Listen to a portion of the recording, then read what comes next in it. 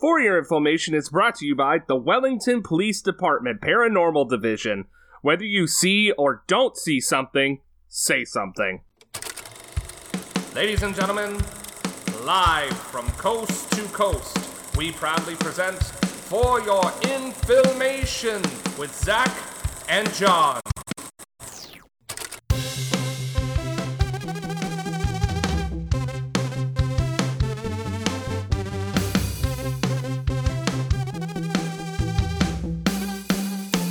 Leave me to do my dark bidding on the internet. Welcome to For Your Information, a podcast about good movies, better cocktails, and best friends. We're your hosts, Zach Graham. And John Kaplan. And this week, we're bringing our April Fool's series to a close. Yes, we are still doing the April Fool's episodes. We took 2 weeks off because you know what? Fuck you. We don't owe you anything. And you know what? It's my show. It's still fucking April. I don't give a shit. Fuck May. Fuck the future. Yeah. Anyway. Come on, man. Like, I do this my own goodwill. I do this. You're not paying me. We're hosted by rats? Rats? This is a public service that we do. We're like the library. Can you really get mad at the library's hours? No, you can't, because guess what? It's a free public service. Anyway, so this week, we're going to close out that series that we started with What We Do in the Shadows from 2014. Kind of a smaller time lapse than we went from Anchorman in 2004 to this. Only 10 years. It's not a big 40-year difference like all the other ones were. Yeah, it does bear mentioning, though, that there were absolutely no comedy movies also that came out between 2004 and 2014. And you know what? I'm glad that we're starting to get shorter distances between these. I think there should be one at least every fives. Right. This was actually a really easy series for us to do because there really have been only 4 movies, maybe a 5th one coming up next year, depending on if Paramount gets their stuff together. But there really only have been 4 comedy movies ever made. It's insane. It is insane that it is like that. Anyway, so for What We Do in the Shadows, I feel like most people are only tangentially aware of this one because there is a TV show based on it, but I'm not sure if many people know that the movie exists, but we'll get into that. Sean, how did you feel about this movie? I thought this was actually, I think it was a good pick. I think that this was right up my alley and that it is a mockumentary style. I find mockumentary to be pretty funny, when it's in a comedic context and not a horror context, because that's a totally different beast. Same animal, different beast, you know what I'm saying? Well, I mean, comedy and horror are 2 sides of the same coin. Have you ever heard that phrase? Yeah, I think I have. So, if anyone's unfamiliar with that, it's that essentially, comedy brings you to, the height of laughter, whereas horror can actually bring you to the depths of terror. That's what they're both good at, and it's kind of the same emotional scale. So comedy and horror mix together really well because essentially they are the same thing. That's also why bad horror movies are so funny. And bad comedies are so horrifying. Exactly. There's nothing more terrifying than watching someone try to make a joke and it doesn't land. We started to watch the Pentaveret last night, which is Mike Myers' new show, and it's bad. It's really just, there are parts of it that are humorous, but most of it is just really unfunny and just it seems as if anytime Mike Myers is trying to make a joke, he doubles down on it if it's not funny somehow, even though there's not a live audience watching it for him to double down on. It's almost as if he knows that it's not funny and he's double downing on it anyway. That is a special kind of energy that I wish more people would bring to the table. It takes balls to be like that. It does take balls. You said this is kind of up your alley. You kind of do sort of British dry type humor, correct? Yeah, I would say so. And New Zealand humor is kind of in the same vein, but I guess it's a little different. It's a little more out there, which this movie is pretty out there. Oh, it's super out there. We'll get into it as we go through the episode, but New Zealand comedy doesn't usually make it over to the States very often. The only other thing I can realistically think of that made it over here was Flight of the Conchords. Yeah, which was hilarious, admittedly. I know there's a little bit of tie-in with some of the same people behind it, same people writing it,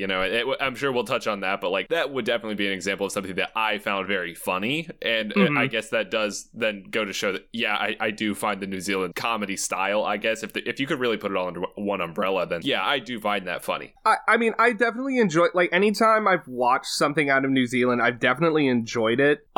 It's kind of odd, though, because, like, it seems like Australian humor, like Australian comedy films that also don't really ever make it over here, they seem to be more, like, in line with our sense of humor, whereas New Zealand seems to be a little more on the British side of things, which is kind of odd, considering that they're just so close together and have, like, just vastly different, like, just cultures. It's kind of odd in a way. Yeah, I think you could say that. They'd probably be a little upset, you know? They'd be like, "Oh, we ain't so similar, mate," or "Dard," or whatever they say. Oh, I don't know. Is Dard still in vogue? I have no idea, but I do know. I mean, I know that they, like, Australians and New Zealanders, like, they definitely want you to know that they're different, and they are different. And I'm not trying to say that they are similar. So sorry, didn't mean to offend anyone. Is New Zealand the Canada to Australia's USA? I think that just about any other country would be upset at that comparison. Oh, I see. Canada is just America, except they lie about the shitty parts. Oh, that's I all see. it is. I see. You don't think New Zealand has that energy at all? New Zealand definitely, like, I just remember the biggest thing I remember about New Zealand recently is during the COVID pandemic, they were one of the first countries to pretty much, like, get rid of the virus. Like, they had, like, 0 patients with COVID, and they were just like, we're sending our kids back to school, fuck you. Well, yeah, I mean, they're on an island, and if anybody's played, like, the Plague Inc. or whatever, like, pandemic games, like, you know that the island nations are always the hardest ones to access, because there's, like, one way in and one way out if they want there to be. So, like, they don't have those types of problems.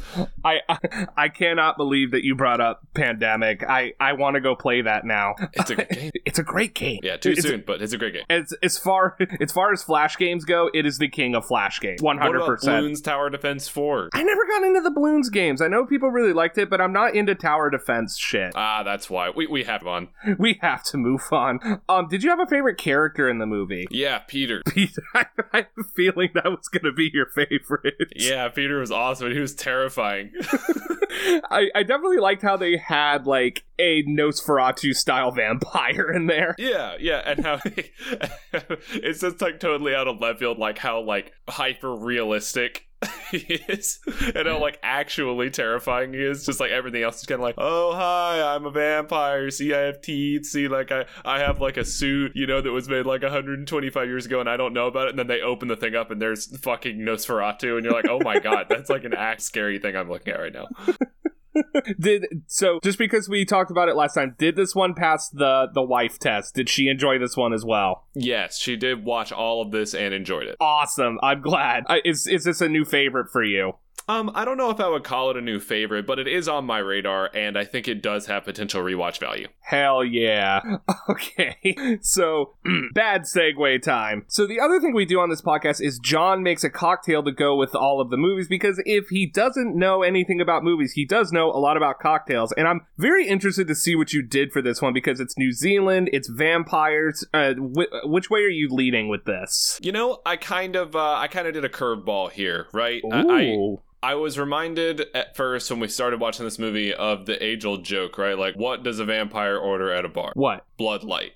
So that's what I did. I made a cocktail called Blood Light. So what I did here was like, okay, yeah, they're vampires. Yeah, they drink blood. But like, they also do actually go out and, you know, I guess they drink at bars and stuff. That's kind of a thing they do, which is not something that all vampires in lore do. You know, like, what is it, Bela Lugosi? I never drink wine. You know, like that whole thing. Or like in Twilight, where they can't eat food or it makes them like violently ill or whatever. Which is like that in here too. Yeah, that was kind of a gag they did, isn't it? Oh yeah, I forgot about that. Because he is that because he ate real food? Yeah, the new vampire, he ate real food and then he just throws up blood everywhere in an alley. I forgot about that. I forget about that. I can't be mixing up my vampire lore here. There's literally an Edward Cullen like figurine here that we pulled out of the closet it. Like, I don't know why it's in my house. No, I do remember why it's in my house. This is a running joke that's been going on for the entirety of my relationship with my wife. Okay. Anyway, it's not part of the cocktail at all. It's just here, and it's funny that it's right here. I'm literally holding it right here, banging it against my printer. Yeah, I have one of those. Yeah, I'm flexing. I have my own printer. Now, can you print your own photos off that printer? Yeah, but they look terrible. Oh, so you can't put the photo paper in there? I don't know. I'm not 48 years old. Can you use legal size paper in it? Good question. Yeah, probably. This is not the cocktail. This is not even close to the cocktail. All right, Edward Cullen, let us know what's going on. All right, so what I wanted to do was kind of mix together a Bloody Mary and a Michelada. Are you familiar with the Michelada? I think we've talked about this a couple times on the show. I don't listen to you when you're talking. Oh, okay, yeah. I'm shocked. I'm absolutely shocked. So I think just about everybody knows that the Bloody Mary is a cocktail that's like tomato juice based, which is kind of unconventional in that it's savory and that all of the flavors in it are not sweet or sour, which is, well, there's a little bit of tartness in there, but it is strictly a part of the savory experience of the cocktail. And then there's the Michelada. So the Michelada is different in that it is beer based and also has the tomato juice in it and also has some other savory flavors and kind of leans a little bit more into the tangy tartness. So I kind of wanted to bring the two together and get like something maybe that is for the Michelada drinker and for the Bloody Mary drinker, and also uses beer, because that was something that I have not done an awful lot on this show, is incorporate beer into cocktails. I think the only other time in the top of my head that I can remember we did that was with Rocky, because we did the Boilermaker with malt liquor, which is technically not actually a beer. Yeah, because like what is it? I mean, malt liquor is its own classification, correct? Yeah, I don't think there's any hops in malt liquor. Like, they just use some of the beer ingredients. So beer light. Yeah. So here's how you would make this cocktail. There's a little bit of prep work in that you're going to need a lot more ingredients than you do for other cocktails. So garnishing is really important because it could actually have implications on the way the flavor plays. So what I have done here is I got some fresh tomatoes and I got some fresh jalapenos, and I chopped them up into, just slices, discs, and I stacked them in a glass with ice. So you kind of put one or two pieces on the bottom, put some ice. One or two more pieces in the middle, put some ice, and stack it, put it in the freezer, save it for later. Then you're going to have on the side, ready to go, a can of Bud Light. Blood Light, gotta have Blood Light. Really, any kind of light lager will do, but that's just that's a play on the name. Come on, don't harsh my vibe. Don't come in here and harsh my cocktail vibe.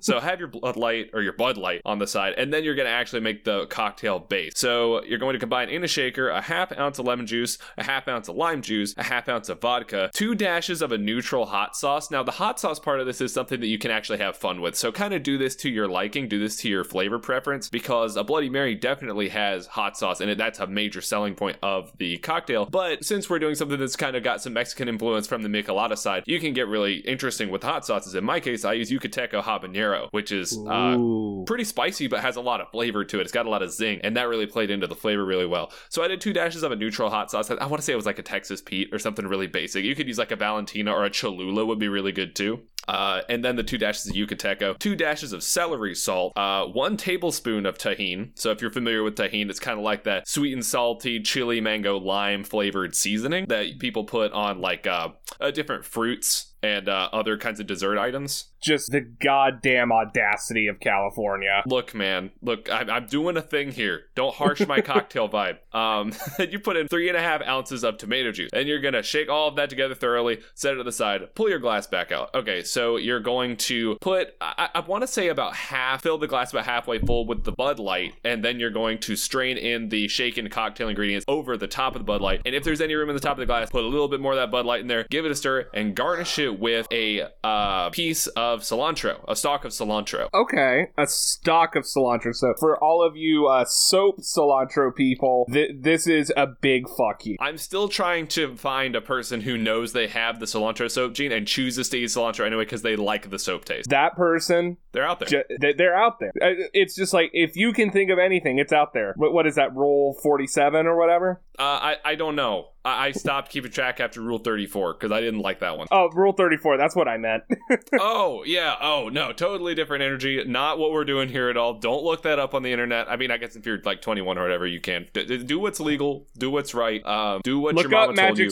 Look up Magic School Bus Rule 34. You'll thank me later. Do not do that. Do not do that. If you're going to do that, have like 3 or 4 of these Blood Lights first. Actually, no. Have 2 of these Blood Lights. Drink responsibly. Oh, we're going to drink responsibly now. Yeah, and I think with something like this, it takes a little bit of time to make the drink. I mean, even for me, I think it was like 6 or 7 minutes of prep time to make the cocktail, which is pretty slow. There's a lot of steps to it, but you get the slices of fresh tomato in there. I use Roma tomatoes. You get the jalapeno in there, freshly cut. I got the seeds in there too. There's a lot going on in there. There's a lot of flavors, and there's a lot of texture too, which is not something that a lot of people are used to in a cocktail. But again, that's kind of the Bloody Mary thing, and I'm not really a huge Bloody Mary guy. I know some people even go as far as like blending the drink and ice together into like a smoothie type consistency, and I have liked that before. But I think for the sake of this cocktail, bringing the Michelada angle into it, I would just stick to the ice and liquid base in the ice, traditional cocktail type thing. But having that other stuff in there, it makes it a busier cocktail, and it's pretty fun. That's awesome, and I'm glad that you're making something for those people, because people who drink Bloody Marys regularly, I don't know what to do for those people. Like, yeah. it just seems to be a very specific kind of person that likes these kinds of things. Like, this is definitely a Margaritaville type crowd. I see what you mean. I think you might also get a bit of a crossover with like the Scotch lovers crowd, because again, Scotch has like a really kind of savory flavor in that it is pretty much always very smoky.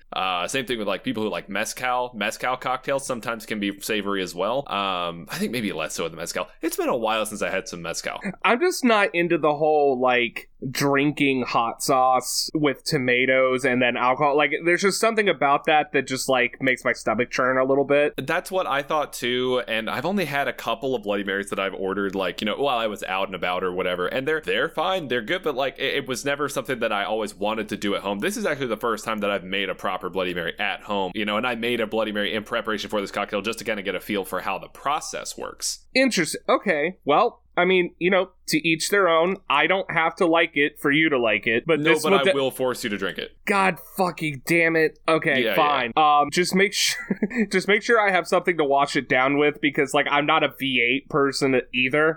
Like that's almost what I feel like Bloody Marys were made for. It's like, did you forget your V8 today? Have a V8 Bloody Mary. Yeah, it is kind of funny how that works. And I mean, even Bloody Mary, it's like a vegetable juice cocktail. Like if you're making Bloody Marys with V8, like I don't know how like true to form that is. Like I know people do that, but like I really don't know if that follows, like if that tracks with the Bloody Mary thing. Could you is a Bloody Mary just like cold vegetable soup with hot sauce in it? Not exactly, because I mean, if you got tomato juice, then it's kind of sweet. Like it's not entirely savory. The other stuff that you add into it is necessary to get the effect of the Bloody Mary. So like that's really the only vegetable ingredient, unless you're garnishing it with vegetables. Like a lot of people will stick celery sticks into it, or they'll do like a crazy kebab with a chicken finger or something on it, which is really cool, or like they'll put like shrimp on it or whatever, you know, and like that's good and fun. But like the shrimp makes sense to me. Yeah, because it looks like a shrimp cocktail. Yeah, exactly. It's fun, but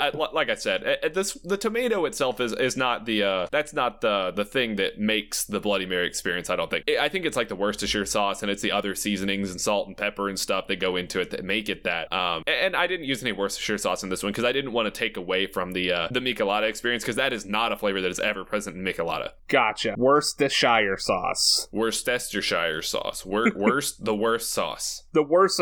Literally, the only sauce that doesn't like it is used for very specific purposes, and if you're not using it for that specific purpose, your food is going to taste bad. Like you can't just put that on chicken fingers. No, I would definitely not dip that. You know, but then again, I wouldn't use that as a condiment. But then again, I wouldn't dip chicken fingers in like soy sauce either. I do that before Worcestershire sauce. Oh, absolutely. I mean, it's like, okay, I guess this is a slightly more salty chicken, I guess. Yeah. All right, well, that is the cocktail. Take it or leave it. Blood Light. Hope you like it. Blood Light. Blood Light. Now it's time to move on to talk to someone who is also light of blood. Frank Synopsis, welcome to the show again, buddy. Hey, I'm so glad to be here. I'm glad you're here too, man. I'm sorry that we took 2 weeks off kind of, without notice. Oh, no, that's totally fine. I can always find something to do. What do you do when you're not on the podcast, Frank? Well, sometimes I like to do my own little Epcot type experience there in Central Park. It's warming up right now, which makes this kind of hard for some things. But fortunately, before it got too hot, I was able to do my own little New Zealand experience. Oh, did you actually get to go to New Zealand? No, of course not. No, I did my little local thing. I went and I yelled at the Australian embassy, and I brought a bunch of sheep in the park. It was great. Oh, okay. Where are the sheep now? Don't worry about it. Don't worry about it? Don't worry about it. Okay. So if we're not going to worry about it, then Frank, did you get a chance to watch What We Do in the Shadows while you were either fucking or herding those sheep? Oh, I sure did. All right, let's hear about it. All right. Vampires are on the loose in New Zealand. After centuries of living in secret, 4 vampire flatmates share their home and their lives with a documentary film crew. They fight werewolves, make new vampires, find love, and ignore their familiars. Perfect. Thank you, Frank. Feel free to do whatever you need to do if you need to use the bathroom. We are running very low on the budget this season, so we do not have any snacks for you, but you are more than welcome to use the bathroom. Oh, thank you very much. Hope you got them up ready. We need a maid. We need to get a maid in here. John, can we see about hiring a maid for the studio? We don't. First off, we're sponsored by Bratz. We don't have like a budget to speak of. We don't even have craft services for Frank anymore. And by craft services, I mean craft singles set out next to the front door. They're warm too. Yeah, they are. They're always warm. But it's wrapped. It's fine. It's packed fine. Oh God! All right, are you ready to learn something new about this movie, John? Oh yeah. All right, let's get going. So we're just gonna give you some basic info here. This is like anything you could look up on Wikipedia. This is just so you know who the characters we're gonna be talking about are. So this movie was directed by Jermaine Clement, who is famous for Flight of the Conchords. He was the villain in Men in Black 3, and he's also the giant crab in Moana. It was also directed by Taika Waititi, who is famous for directing Jojo Rabbit and Thor Ragnarok. He also directed some or most of The Mandalorian. Did he? I did not know that. I didn't know it either. In preparation for a Disneyland trip that's coming up, I started watching it, because I really only watched the first episode when it came out. Oh, man. Oh, you went to Disneyland. We're going to have to talk about that here in a minute. Well, haven't been to Disneyland yet, only to California Adventure, and yeah, I guess we can talk. Let's save it for when you go to Disneyland. I want to do a whole mini episode just shitting on you for actually going. Oh my God. I guess I had it coming. This film was also written by Jermaine Clement and Taika Waititi, produced by Taika Waititi, Chelsea Winstanley, and Emmanuel Michael. The film stars, I know this is going to sound shocking, but Taika Waititi as Viago, Jermaine Clement as Vlad the Poker. I'm just going to go with Vlad the Poker because it's like Vladislav, like something that I'm 98% sure they named the character that just because it would be hard to read. Yeah, that makes sense. Jonathan Bro as Deacon, Corey Gonzalez McClure as Nick, Stu Rutherford as Stu, and Rhys Darby as Anton. Rhys Darby was also in Flight of the Conchords. Yeah, no, Rhys Darby is he's a fun guy. I'm pretty sure he's also on a UFO podcast. He is. He does a lot of interesting stuff. He has some pretty good stand-up specials if you ever have the chance. I think they're all on Amazon Prime. Yeah. Not sponsored. Should be. No, should be. Yeah. Sponsored by Red. Help us. Please help us. That Brave Little Toaster Goes to Mars VHS money is not coming in. No, it's not. They never paid us. So the music was by a band called Plan 9. So John, I think you know a little bit about a band called Plan 9. Yeah? Are you gonna out me right now? I'm gonna out you right the fuck now. You were in a band in high school called Plan 9. I cannot confirm or deny that Plan 9, the band, had anything to do with this movie. We were in retirement by 2014. I was gonna ask, is this you? Like, did you score this movie and not tell me? Man, if I had, though. If you had, though, in an alternate universe, John would have done the music for this movie. Yikes, imagine that. Imagine. So this was distributed by Madman Entertainment in New Zealand and Australia, and by Univision/Paladin in the United States. It was released on January 19th, 2014 at the Sundance Film Festival, June 19th, 2014 in New Zealand, and that did not come out in the United States until February 13th, 2015. So what's up with the gap there? That's like almost a year from the Sundance release to the wide release in the US. It's insane. We will get into it. So the budget for this film, it was $1.6 million, and its box office return was $7.3 million. They didn't make this to make money, but they did end up having some profit. That's good, and especially with the cost being that low, because, we'll talk about this pretty often, where it's like a movie doubling its budget in box office return is like not considered like a home run success. But I mean, if you do the math, I mean, this is like what, more than quadruple the budget? Yeah, and they didn't really spend a whole lot on advertising, so I'm sure they did did make out like bandits on this one. That's good, even if it is, a relatively modest sum. It is. Anyway, so in order to talk about this movie, I think it's important to talk about kind of the history of the mockumentary film and or TV show, because it actually is a very interesting kind of history. So this is a very brief, as brief as it can be, intro to mockumentary. There will be a quiz at the end. I'll take notes. Okay. So a mockumentary is usually a satirical form of entertainment meant to poke fun at the documentary format or use documentary devices to tell a story or comment on current events. Mockumentaries are often improvised to keep with the feeling of reality, so it's not necessarily scripted. Like, they may know where it needs to go, but it's not completely scripted. I see, because like you figure if you're filming an actual documentary, you don't really script a lot of a documentary's filming process. You just kind of have, I need to exhibit this, I need to exhibit this, and I need to exhibit this, and that's the order in which I want to present it. At least you're not supposed to. I'm looking at you, Netflix documentaries. Oh yeah? Are you not looking at him, Morgan Spurlock? Listen, I want to like Morgan Spurlock. He's just such a shit lord. Let's move on.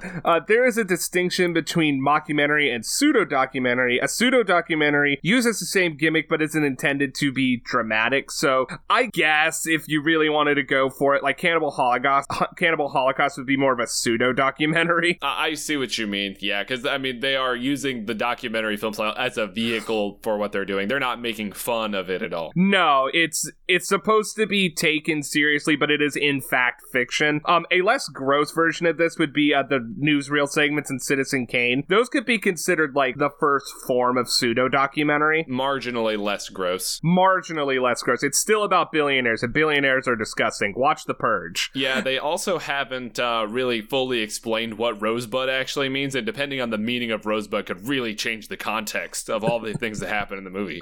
Rosebud is the name of the sled. It's also coincidentally what I call my butthole. There you go. See, you just did it. You just made it almost as disgusting as Cannibal Holocaust. So now there's a dying man talking about his butt. Look, listen, if I'm dying, I'm gonna talk about whatever the hell's on my, like, fucking decaying mind. And if it's my butthole, then it's my butthole, and you know what? If you love me, you'll deal with it. Because guess what? I'm probably not gonna be here in 15 minutes, so just listen to what I have to say, even if it's nothing good. There you go. You can at least give me the 15 minutes in depth that you didn't give me up until this point. I've been working on this tight 15 my whole life. Oh my god, this is it. Okay, so docudrama is another form of this that we should talk about. It's like a real documentary that uses footage. It's supposed to invoke some sort of emotion or tell a real life story. This would be like reality show, like Keeping Up with the Kardashians, like that kind of thing. Yeah, that's kind of like, is it real? Like, is it, you could consider it documentary style, but like, it's not educational, it's not expository, it's just kind of following a story that is actively in progress. It is a documentary that is meant to be entertaining, which I'm sure most documentaries are meant to be entertaining, but some are meant to be educational, and that's kind of what we're trying to like. That's the distinction I'm trying to make here. Is like, this is not supposed to be educational. I see. So, the earliest examples of mockumentary emerged in the 1950s when stock footage became available. Gotta love that, because nobody ever filmed anything before 1950. Absolutely not. Anyone who tries to tell you any different is lying. Thomas Edison did not invent movies. No, of course not. Yeah, of course not. All footage is stock footage if you just fucking steal it. Anything can become stock footage depending on how willing to go to jail you are. Yeah. So the first notable mockumentary was a short piece for the BBC current affairs program Panorama called The Swiss Spaghetti Harvest on April 1st, 1957. This is another one of those nebulous Rosebud things that, depending on what you mean by Swiss Spaghetti Harvest, could take on a completely different angle. Yes, I mean, the Swiss have been known to harvest organs. I guess that could be considered a spaghetti harvest. Don't like that at all. Don't like that at all. Spaghetti Western, it's Spaghetti Harvest instead. Anyway, so this was done as an April Fool's joke, just like this whole month of movies that we've been covering. The short detailed a family harvesting spaghetti from spaghetti trees after a mild winter. This was considered a big hoax because most people did not understand that it was fake and that spaghetti was from flour and water, because still in the 1950s, spaghetti hadn't really made its way over to England somehow. I guess they were too busy eating blood sausages. I find this hard to believe in some ways and not at all hard to believe in other ways. This is like InfoWars before InfoWars, where it's like something that's like, okay, or like, Coast to Coast AM, where it's like, clearly there are reasons to believe that this could not be true. But like, sure, yeah, you're taking this seriously enough for me to entertain it for a second. White people ignoring other white people, a history. I just love how they had the need to put in the plot there that there's a mild winter, which suggests that Italy is in fact the best place to grow and harvest spaghetti. I wish spaghetti grew on trees, man. I'd have so many spaghetti trees. Tree. Imagine how stinky that would be. I mean, it's not like it comes off of the tree. Like I watched a bit of the short because not all of it has survived. It's like dry pasta noodles. Like, I mean, like they're cooked, but they're dry. It's not like it's like growing the sauce as well. It's not like you have an Alfredo and like a vodka sauce tree. It doesn't have like a little seed pod on it that you pop open and dump the sauce out of it like a can of ragu. I'm offended that you said ragu. Ragu sounds like an anime character whose power is like shooting spaghetti out of his belly button. I just like ragu. It sounds like it's a dip. Like, it's not technically pasta sauce. It's ragu. Just like how Velveeta isn't actually cheese. It's Velveeta. God damn. Not sponsored. Don't want to Should be. Don't want to be. I don't want ragu to sponsor us. What about Velveeta? You didn't take a Velveeta sponsorship? I will take a Velveeta sponsorship for like a lifetime supply of Velveeta mac and cheese, because god damn it if my wife doesn't ask me to make that all the time. All right, we have to move on. People call... Move on. We gotta move on. So the mockumentary format took off in the 1960s. Notable mockumentaries of this era would be like A Hard Day's Night starring the Beatles. Interestingly, the Ruddles released a mockumentary called All You Need Is Cash. This in itself is a parody of Hard Day's Night, so it is a mockumentary parody of a mockumentary. I don't know. Can A Hard Day's Night be a mockumentary when the only thing they didn't do was just show how they were playing in strip clubs for half the time they were in Germany? No, I mean, it is a mockumentary of sorts, even though it is highly scripted. It's like, you're supposed to watch it as if this is a day in the real life of the real Beatles. But isn't Day in the Life already a Beatles thing? We have to move on. This episode is already too much for my fiance. All right. So the term mockumentary started in this era, but was not popularized until the 1980s with the release of This Is Spinal Tap, and was used by director Rob Reiner in promotional interviews. Spinal Tap's another one of those things people don't realize is actually not a real documentary. Yeah, people seem to think it's real. Like, the band actually did tour, but, I mean, just in the way of, like, Tenacious D tours. Yeah, or, like, Steel Panther. Exactly. Like, it's real music. They are actually making music, but it is not intended to be listened to like real music. It is ironic music. It is music for the sake of being music. So this brings us to the present, where it seems like in the late aughts and early 2010s, you couldn't get away from the mockumentary format. Like, shows started coming out like The Office, Parks and Rec, Modern Family, Trailer Park Boys, Reno 911. It was everywhere. And there's still kind of some, but it's definitely died off. It has come up a little bit. I think maybe they just kind of knew when they jumped the shark, you know, like when they got the Black Pete thing in The Office, and they're like, we got to dial this back a little bit. Or, you know, Parks and Rec, they used the Detlef Shrimp joke one too many times. It's like, you got to stop. We got to dial this back. We got to rein this thing in. We got to bring this Type 15 to an end before it goes off the rail. Jesus. But it is starting to kind of come back with Abbott Elementary and the spinoff of this film, What We Do in the Shadows. Yeah. So, I mean, it is starting to come back a little bit, and I think the rule is there could be two. You can have two mockumentary shows on the air at the same time, but that no more of this, like, every show is a mockumentary. Right. All right, so that does it for like the little brief history of Mockumentary, just so you know what you're getting into with this movie. Now let's talk about something that I think John's going to be very excited about. We're going to talk about vampire rules. The best. I mean, what group of people needs rules more than nigh immortal, blood-sucking parasite people? I mean, it just goes to show you, dude, like, you gotta have structure. Even if you live for eternity, you have to have structure in some way. Yeah, just like Dick Cheney. Jesus Christ. When is that man going to die? Probably never. He is part of the Immortal team that used to be made up of him, Betty White, and Keith Richards, but unfortunately we lost Betty White. Yeah, we also lost Bob Dole. We did lose Bob Dole. I don't know how to feel about that, but you know, it is what it is. Thank you for your service. Okay.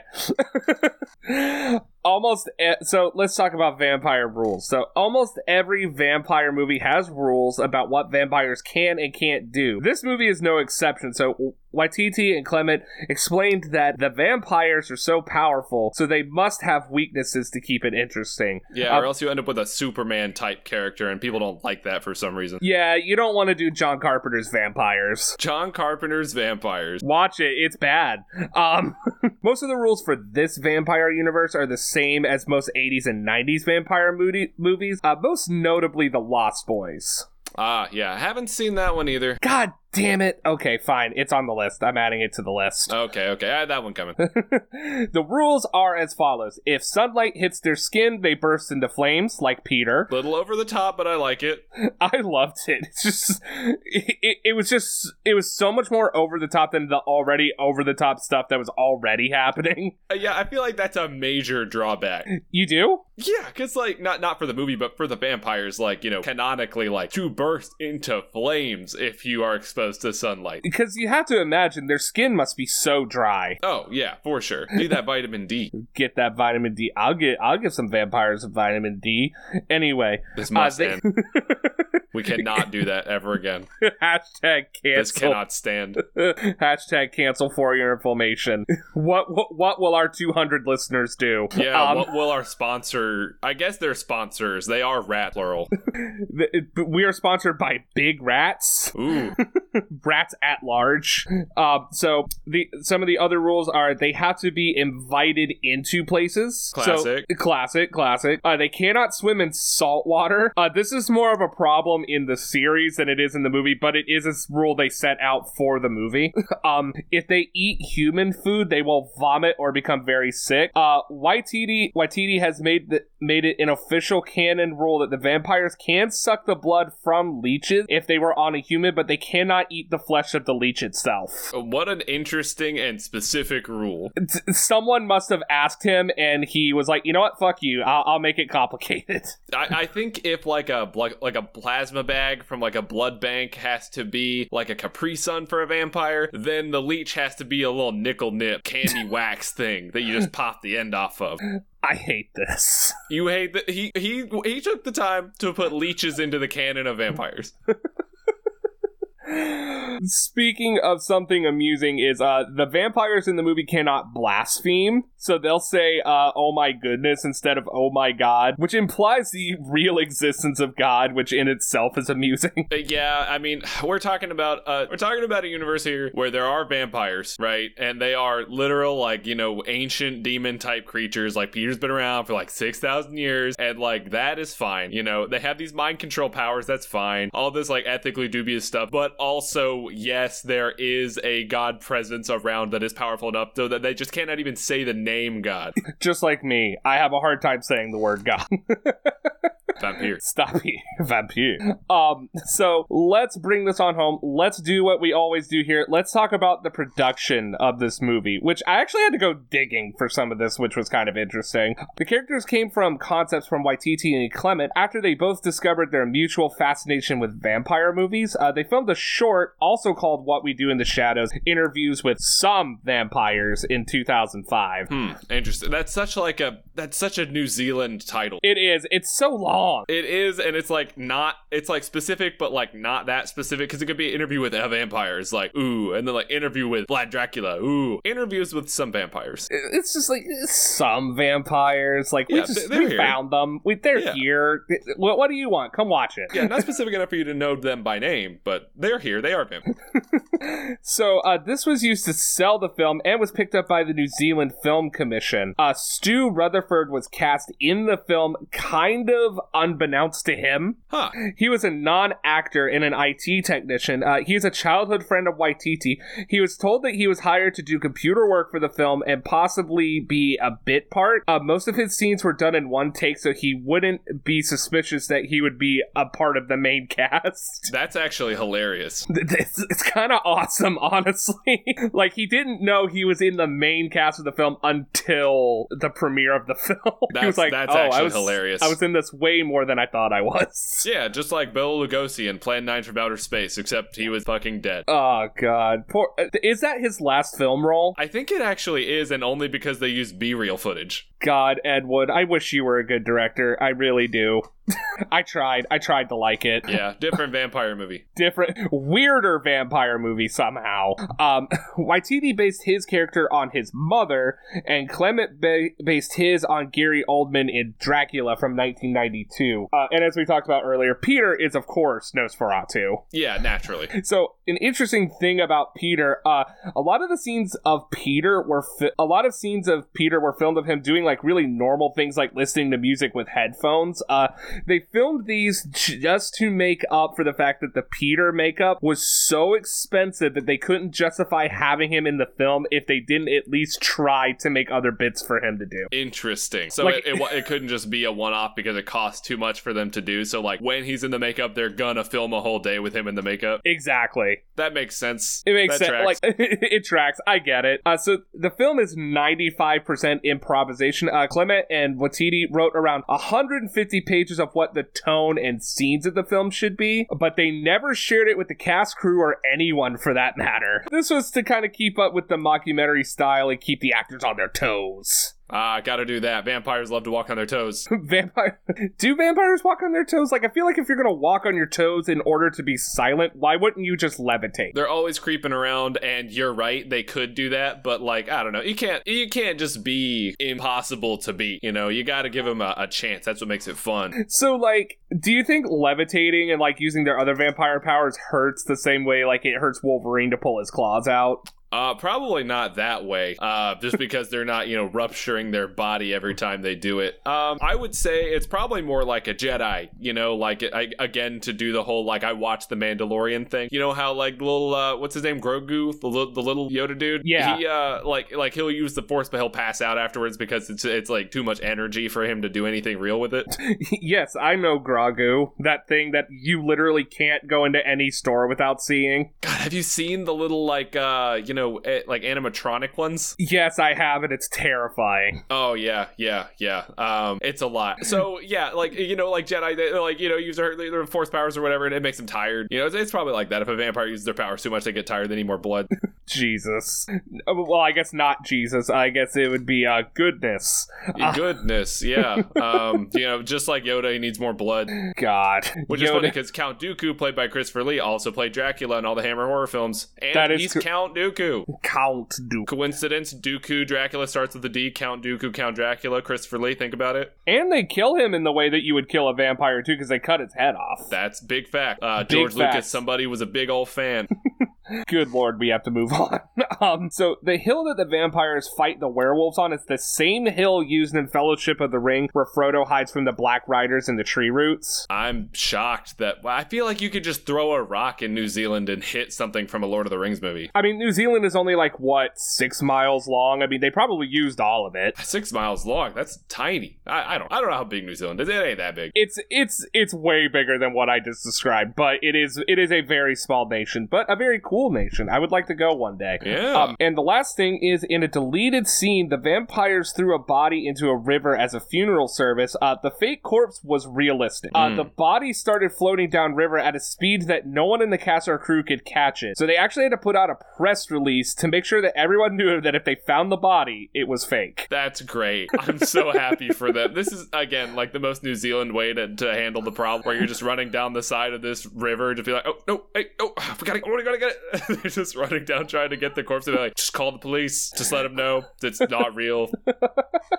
It's good. It's awesome. Like, you can definitely tell that, like, everyone who made this movie, like, you could tell they're friends. Like, it seemed like everyone was having a really good time making this. Yes. So let's talk about the release a little bit. So the film did not initially perform well in New Zealand, so the US release was initially canceled. Really? Yeah, so that's why there's such a big gap. The film was brought to the US via a Kickstarter campaign and shown regionally in LA and New York. The film grossed $2 million at the New Zealand box office and $3.4 million in the US.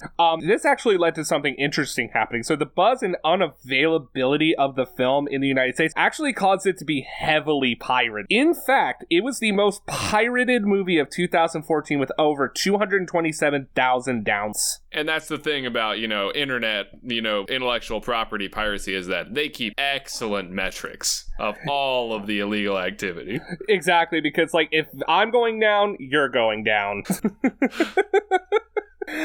Alright, so the success of this film actually led to multiple spin-offs, if you can believe that. I do. So, Waititi actually filmed the 2014 Wellington tourism promotion in character as Viago. And starting in 2016, a spin-off about the Wellington PD was released called, of course, Wellington PD. And it airs in New Zealand and is not truly localized to the US in any meaningful way. Like, well, you can the internet, you can get that VPN. You can look at all the inappropriate internet content from overseas that you want. Exactly. It seems like it's pretty easy to get a VPN sponsorship. Like, I use Surfshark. They should just sponsor us. Hey, Surfshark, reach out. We got people, we got friends in Germany. They love VPN. We got friends in Dublin. They love VPN. We have friends in Moscow. They really like VPN. I think they actually probably hate VPN. But anyway, you should definitely sponsor us. So we have friends in low, high, and mostly in the middle places. Yeah, mostly. Mostly in the middle places. So in 2018, FX picked up a television adaptation of What We Do in the Shadows going by the same name. The show takes place in the same universe in the film, but follows different vampires. Because we do know there are multiple vampires based on the vampire ball. Exactly. And there is a vampire ball in the show, but there's also a council of vampires. Gotta have that. Gotta have that Twilight style. Exactly. And that all takes place in New York City. All the vampires from the film version have made various cameos in the show, and Clement and Waititi also produced the show. Does Peter make an appearance in the show, or is he canonically dead? This is getting complicated. He is canonically dead. Okay. But there is a spiritual successor character that exists within the show. If you haven't watched the show, I do highly suggest it. It's really funny. And if you liked the movie, you're gonna love the fucking show. Good. Yeah, so I think you can watch it on Hulu. FX Next on Hulu, I guess is whatever they're calling it. Hulu sponsor us, and by that I mean Disney. Yeesh. So, Jonathan Bro debuted in an hour-long one-man show called Deacon the Vampire, 188 Years of Bullshit in 2020. That's a spectacular title. I love that. I love that they all do things with these characters, but just separately, never together. That's just a part of that's a part of the cinematic universe they're putting together. I love it. It really is a cinematic universe. It's very strange. So there is a piece that has not been released yet. It's like a spin-off film that has been in the works for years called What We Do in the Moonlight, that would follow the werewolves from the movie. That's gotta be fun. When asked in 2019 about the film, Waititi said that if it does get made, they're actually going to change the title to Werewolves. I don't think you can do that because of the way that the furry community has come out of the darkness.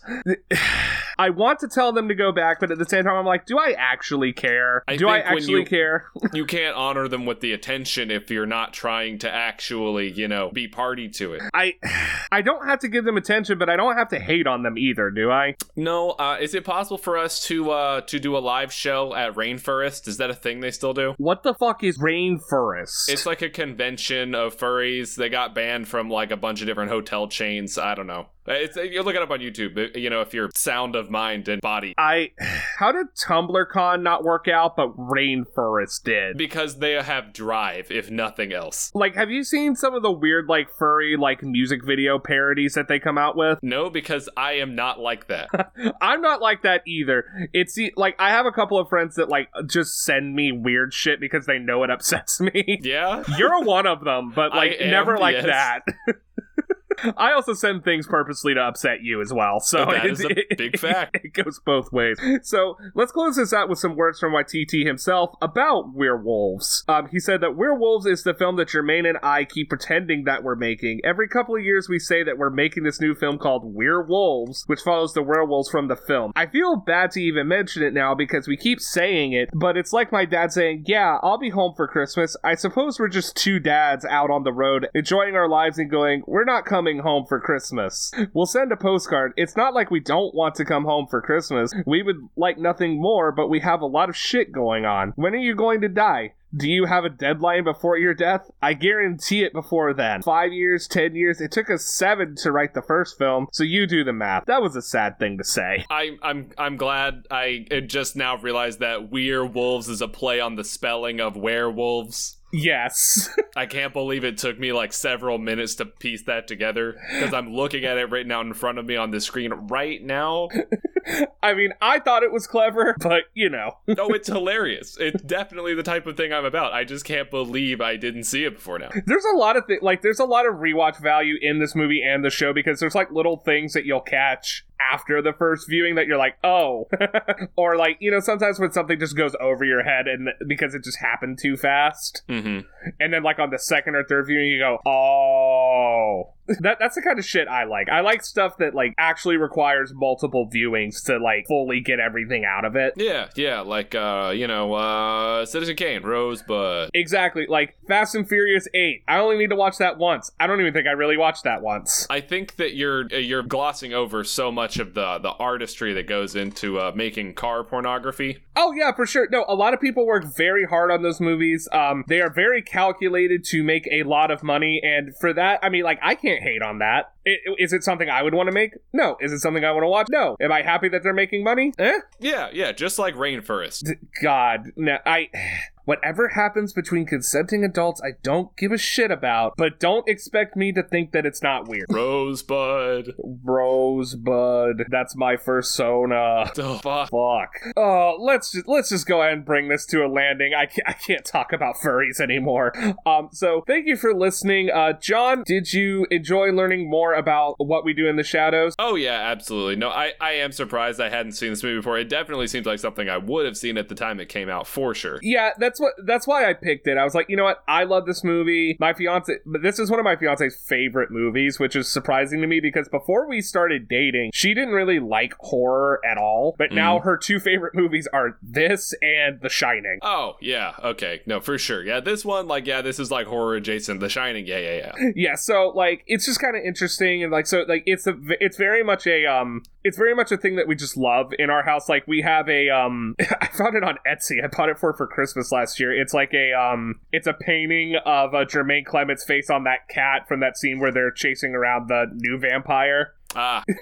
We have that in our house because it's just one of our favorite things. Yeah, kind of like for a while there, my wife had the picture of Mona Lisa with Pepe the Frog face. I love that. Do you still have that? No, I think you gave that to Chris. Okay, yeah. No. He'll be making an appearance on here before too long. One of these days. One of these days where, like, I know I've done episodes without you, but you've never done an episode without me, so that would be interesting. We should do that one day. Yeah, no, we definitely will have to. I mean, in that vein, since we're kind of bringing bringing this in for a landing.